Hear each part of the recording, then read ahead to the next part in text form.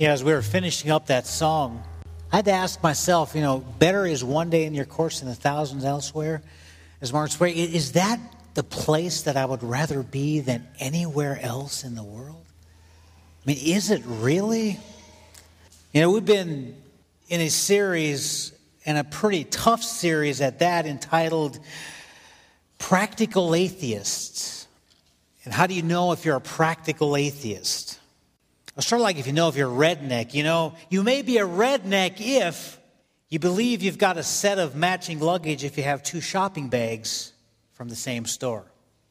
You may be a redneck if you think Taco Bell is a Mexican phone company. You may be a redneck if you get stopped by a state trooper and he asks you if you had any idea. And you say, about what? You'll figure that out later today. You may be a redneck if you think possum is the other white meat. This one's for Keith. You may be a redneck if you think fast food is hitting a possum going 65 miles an hour. Well, we're headed to the land of rednecks. We're going to Harrisonburg, Virginia. That's where Mennonite rednecks come from for our son's wedding this weekend. And he is a redneck because you drive through a creek to get to his house. So if you see him, you can tell him I said that. But, on a more serious note, this whole thing of practical atheism and what that is and why this series has been so hard and why you may have thought at times that I was angry or preaching down at you. It's not that I'm angry. It's just this is something I'm very passionate about. This is something that I believe as I look at the church in America today and see what's going on, I see a form of godliness in many cases. I see people that go to church, that do all the right stuff, but as we talked about, you may be a Christian atheist if you believe in God, but you don't fear Him. You may be a Christian atheist if you believe in God, but you don't feel forgiven, and as a result, you don't forgive other people. You may be a Christian atheist if you believe in God, but you don't want to go overboard. You don't want to get too excited about God.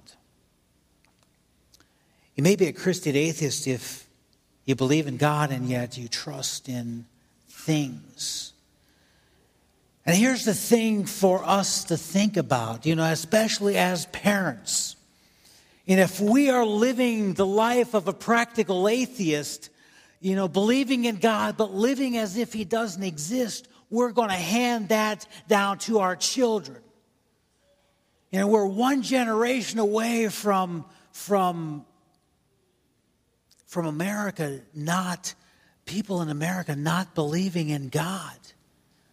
Not that He is not the most important thing in their lives. A practical atheist is someone who believes in God but lives as if He doesn't exist. As I look around, I see us being more concerned about how our child does in the batter's box than how he is growing spiritually. Or more concerned about our children making the cheer team than we are about how their walk with the Lord is.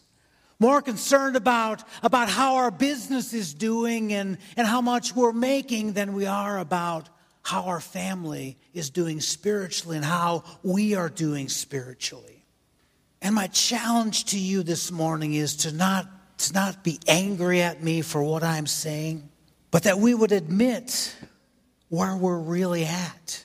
The book of Titus, chapter 1, it says they claim to know God, but their actions deny Him. They're detestable, disobedient, and unfit for doing anything good. Let me ask you, does that fit your description? You claim to know God, but by your actions, by the things you do, by the places you go, by the things that you allow to come into your mind, you really deny Him. By what comes out of your mouth and by the way you act on a daily basis at the place you work or the school that you go, do you deny Him? Because that's what a practical atheist does. Paul here says, they claim to know God, but their actions denied him. They believed in him, yet their actions showed something else. The heart of this series is rooted in this question: do I really know God personally? Do I really know him personally, or do I just know about him? Before I knew Verda, I used to hang around with her brother, Dean, and we played a lot of ball together, and if somebody would have asked me who Verda Mullet is, I would have said, yeah, I know who she is. Now, did I really know her? No, I knew who she was.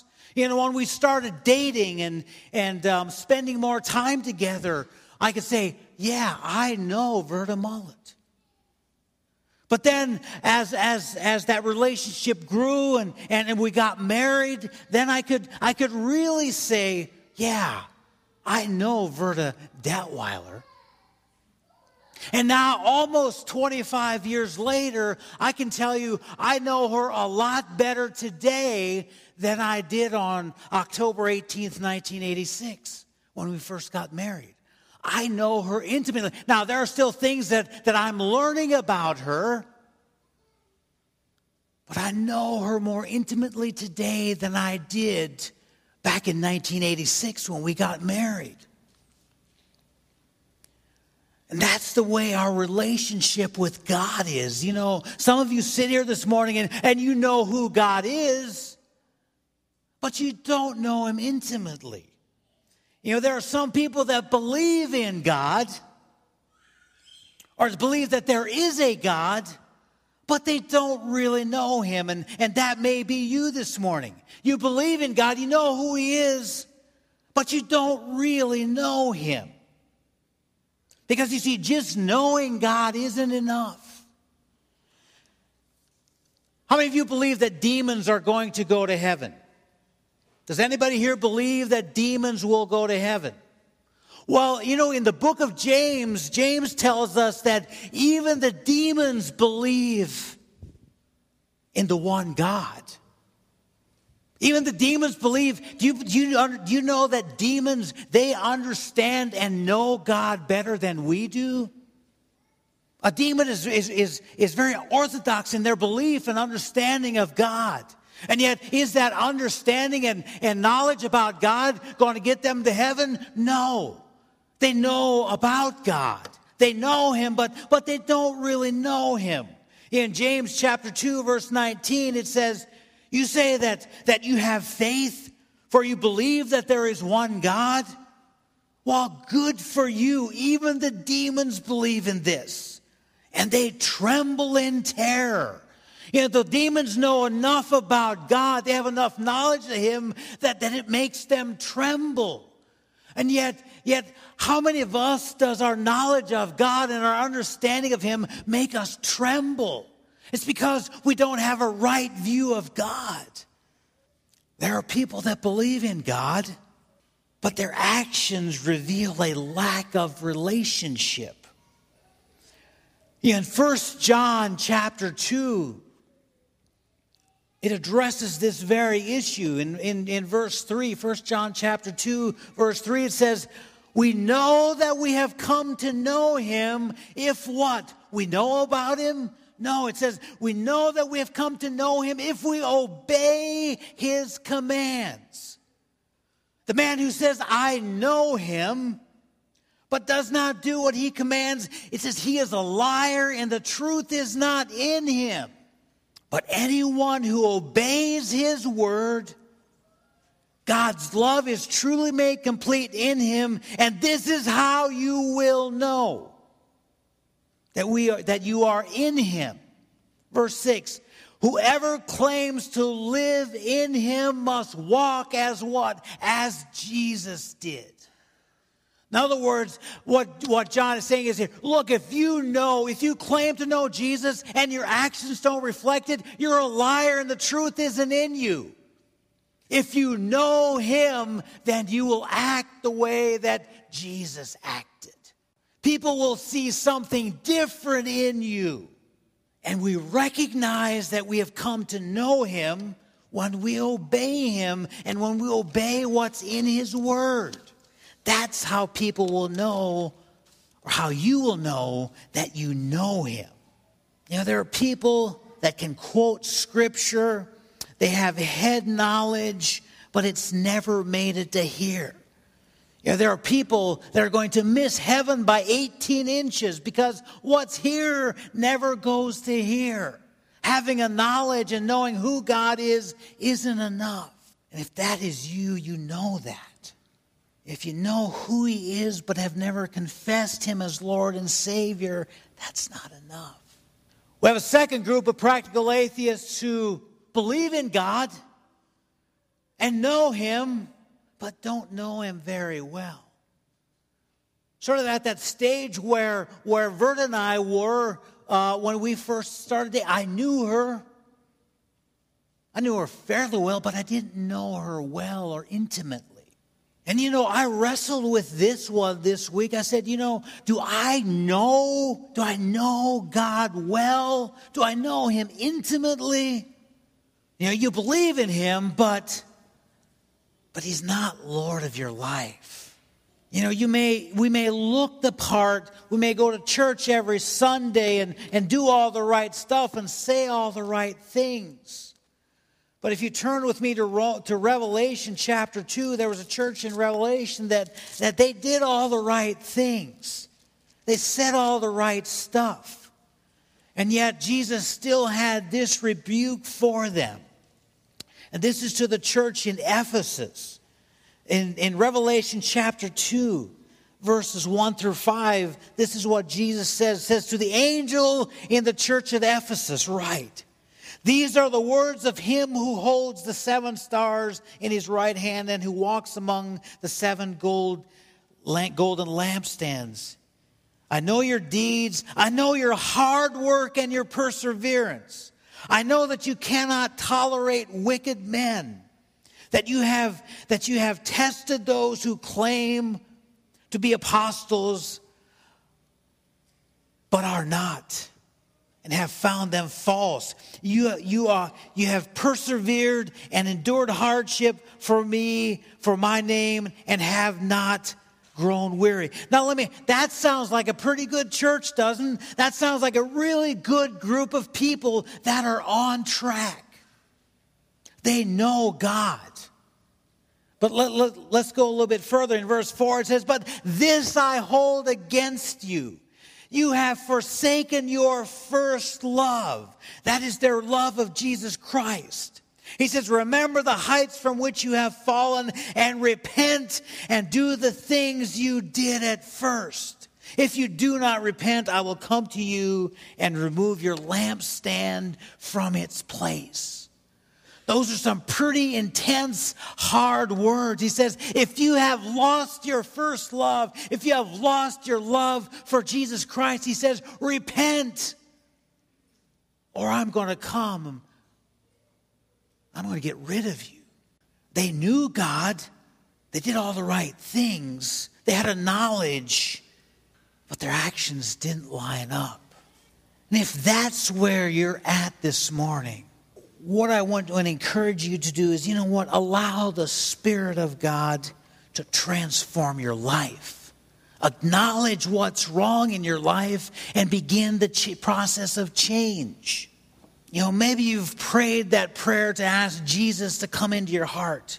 You have a basic understanding, but you know, you've gone on living your life just like you've lived it before. Nothing about you has changed. You have knowledge, but you're not changed. You've been informed about God, but not transformed. Now, does that mean that I'm saved or not? If this is me, if I know him, but don't know him well, am I saved or am I not? You know, that's not for me to decide. You know, that's something that you have to ask God. You know him, but you don't know him well. You know, in the book of Galatians, there was a group of people that Paul was writing to. And you know, they had made this commitment. They had been living as pagans and then changed. But now listen to what Paul says to them in Galatians chapter 4, verse 8. He says, "Formerly, when you did not know God, when they were pagans, when you did not know God, you were slaves to those who by nature are not gods. But now that you know God, or rather are known by God, how is it that you're turning back to those weak and miserable principles? Do you wish to be enslaved by them all over again?" You know, is that describing you? You knew God at one time. You know, you were a slave to the bondages of sin. You came out of that, but now you're slowly going back. You know, you've fallen back into those old ways, and now you're enslaved by that stuff that you'd been freed from. You know him, but you don't know him well. And this third group of believers this is where I want to be, but feel like I fall far short. You know, after 25 years, I have an intimate relationship with my wife. I know her very well, and therefore I know what to do to please her. But I also at times screw up and can take her off. But I know what pleases her. I know what brings her joy. But there are people who believe in God. They know him intimately and serve him wholeheartedly. That's what I want for me. That's what I want for you. I want to know him intimately, and I want to serve him with all of my heart and give him all of my life, all of me, not just a little bit. I don't want to just know about him. I want to know him intimately. So what does it mean to know God intimately and to serve him wholeheartedly? That's what I wrestle with. What does that mean? And I think it begins with a relationship with him, spending time every day in his word, getting to know him better. It's having an ongoing conversation all day long with him. It's not just this thing of this is where I'm at and this is where God's at. And whenever I get in trouble or I have a need, I throw up a prayer and say, "Hey, Lord, this is what I need right now. I'm in trouble." You know, that's for so many of us. That's where we're at in that relationship. It's a me here, God here. And when I need something, I'll call on you. But otherwise, don't bother me. You see, when I have an intimate relationship with him, I am constantly, minute by minute, I am in relationship with him. And I long to spend time with him. And see, this intimate relationship begins by having him. He speaks to me through his word. He speaks to me through his Holy Spirit. And I become more and more sensitive to him as the days go by, as that relationship deepens, just like I have become a little more sensitive to my wife over the years. So I allow him to speak to me, and he speaks to me through other people. He speaks to me through circumstances, and it's because I've become more sensitive. I'm listening and I'm hearing. That's what it means to become more intimate. And the more I know his heart for my life, the more effective my service will be. You see, ministry, service, volunteering, that should come out of the overflow of my heart from the relationship. It's not a do kind of religion that it's out of the overflow of my heart I do ministry. I don't do ministry to be approved by God. I do it because of my love for him. In Psalm 63, verses 1 through 4, I love David's heart. Listen to this. This is what I desire for Dwayne Detweiler. It says, "God, you are my God. Earnestly I seek you. My soul thirsts for you." Notice how David said, he didn't say talk about some other God. He said, "God, you are my God, and earnestly I seek you." Is that the way that you live? Is he your God, or is he some distant God that somebody else, your parents or somebody else worships? Is he your God? Paul says, David says, I seek you. My soul thirsts for you. My body longs for you in this dry and weary land where there is no water. It says, I have seen you in the sanctuary and beheld your power and your glory. And because your love is better than life, my lips will glorify you. I will praise you as long as you live. And in your name, I will lift up my hands.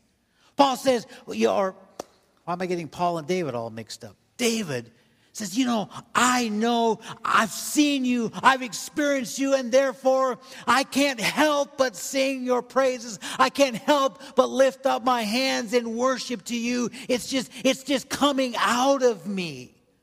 And that's how our relationship with our Heavenly Father should be. As we get to know Him more and more and more, it should just come bursting out of us, that desire to worship and to serve Him. I've seen you. I know what you're like. I've experienced you. And as a result of that, I'm not the same. The things of this world no longer satisfy me. The old standard has been changed, because when I get to know Him, the old way of life has changed. It's gone away. There's a time in my life where I had no desire for this. A couple weeks ago, I was with the youth group, and we gave them Bibles to the seniors. And as I was giving them the Bibles, I thought about that. When I was a senior in high school, I wouldn't have wanted a Bible, because I had no desire to know God. I was living for myself. I was living in sin. But that's the greatest gift that we can give our children, is the Word of God. And we teach them by example, because as I grow, I realize that God's Word becomes more and more and more important to me. That relationship with Him becomes more and more and more important to me. 2 Corinthians 5:17 says, if anyone is in Christ, he is a new creation. The old is gone and the new has come. This is what I long for me. This is what I long for the Fair Lawn Mennonite Church, that we would know God intimately and that we would serve Him wholeheartedly. That we would be transformed, that we would be made different, because we know Him. So how do I get there? How do I get from knowing who God is to knowing Him intimately and desiring more and more of Him every day? Is it about doing more works? Is it about doing more stuff? Is it about trying to become better and better as the days? No. Turn with me to Romans chapter 12. Romans chapter 12. The first 11 chapters of Romans, Paul is explaining the beauty of salvation and what all Jesus Christ did for us by coming to this earth, by dying on the cross, by being raised from the dead. And then in chapter 12, he says, therefore, because of what has happened in the first 11 chapters, this is how you ought to live. He says, therefore, I urge you, brothers, in view of God's mercy, in view of what Jesus Christ did for us when He came to earth and died and was resurrected, offer your bodies as living sacrifices, holy and pleasing to God. This is your spiritual act of worship. This is your wholehearted serving Him, offering our bodies as living sacrifices. But in verse 2, it tells us how we get there. See, it begins with being transformed. Verse 2 says, do not conform any longer to the patterns of this world. And that's so hard in the society we live in, to not become conformed to the way the world does stuff. But that's what I'm seeing, is we're becoming more and more conformed to the ways of the world, and we don't even know it. Paul says, don't be transformed. Don't be conformed to the patterns of this world. But, he says, be transformed by the renewing of your minds. Then you will be able to test and approve what God's will is, his good and pleasing and perfect will. So it begins by our minds being transformed. And the way that I do that is, I think one of the first things that I have to do if my mind wants to be transformed is I have to stop the flow of toxins into my mind. The things that poison my mind, I have to get rid of. Because if you put garbage in, you get garbage out. And for some crazy reason, we have this thought that we can watch raunchy sitcoms and perverted little cartoon characters and immoral reality TV shows. We can take all of that stuff in and something good will come out. It doesn't work that way. We're kidding ourselves if we think it will. If we're filling our minds with that stuff and you think it doesn't affect you, I would very kindly say, that's baloney. That is not true. That's not the way it works. Because you are what you eat. And we have to quit filling our minds with garbage. And we have to begin to fill it with his word. Because you can't empty it out and expect your mind to stay empty. It will fill up with something. You know, in the book of Matthew, chapter 12, Jesus said, when an evil spirit comes out of a man and it goes through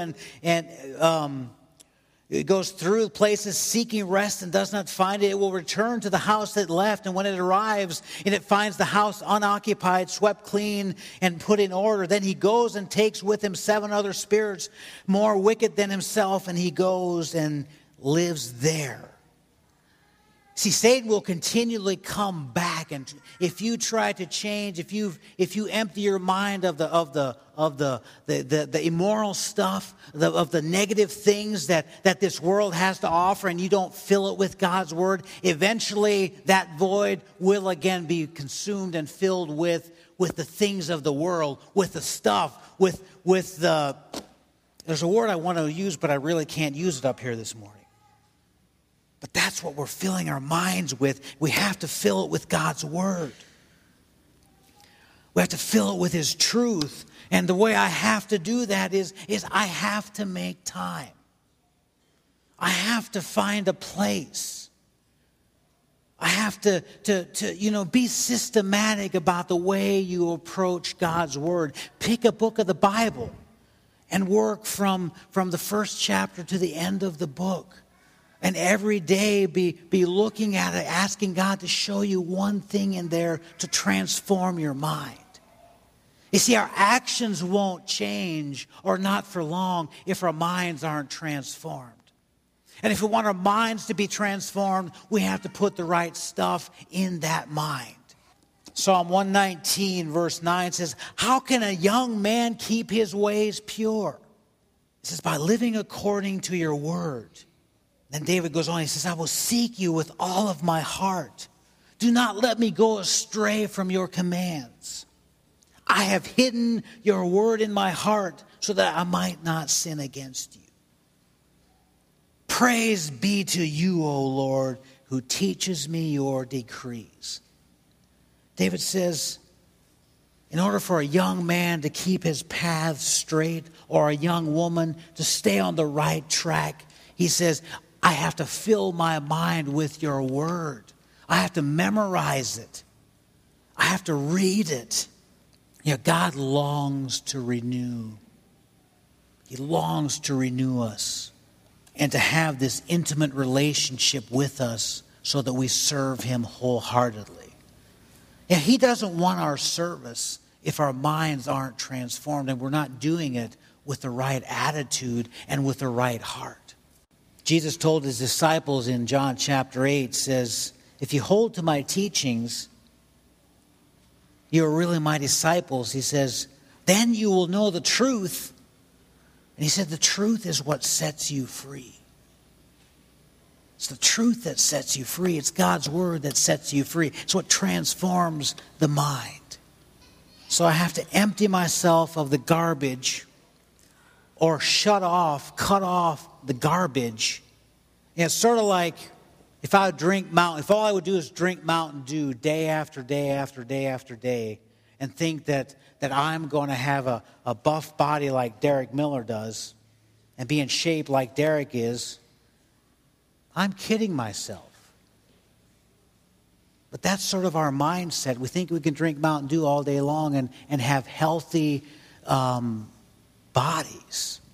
You have to get rid of the stuff. But if I would just eat good stuff, my body still wouldn't be completely healthy. Then I have to work out. I have to exercise it. And that's what we have to do with our minds. We have to exercise them with God's word. Put into practice what we read from it. That's what changes us.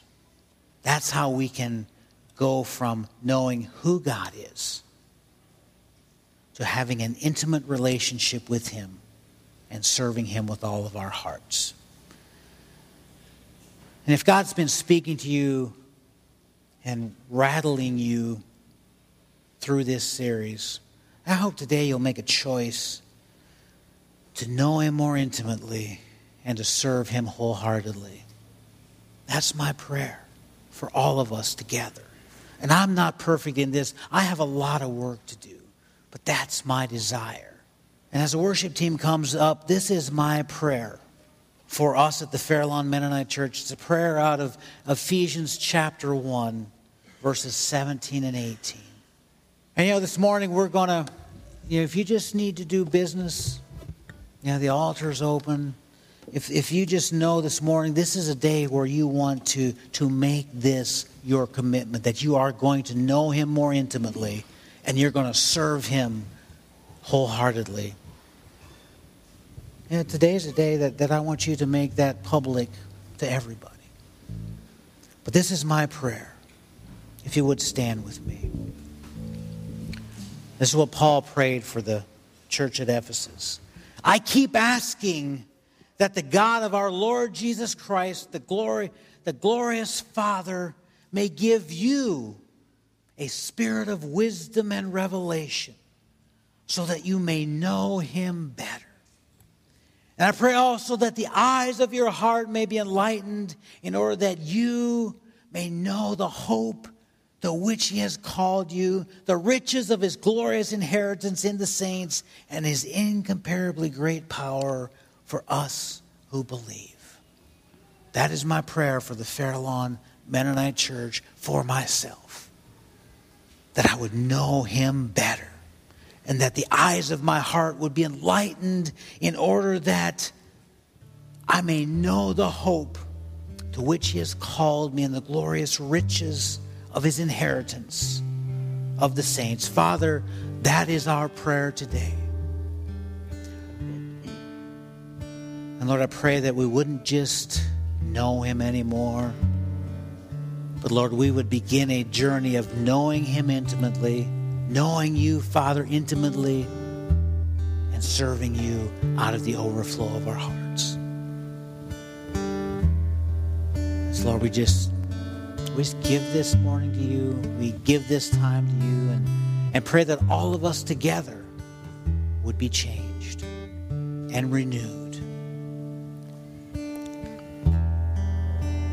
And Lord, that we will leave here, go into our community, and out of the overflow of our hearts reflect Christ in incredible ways. It's in your name that we pray.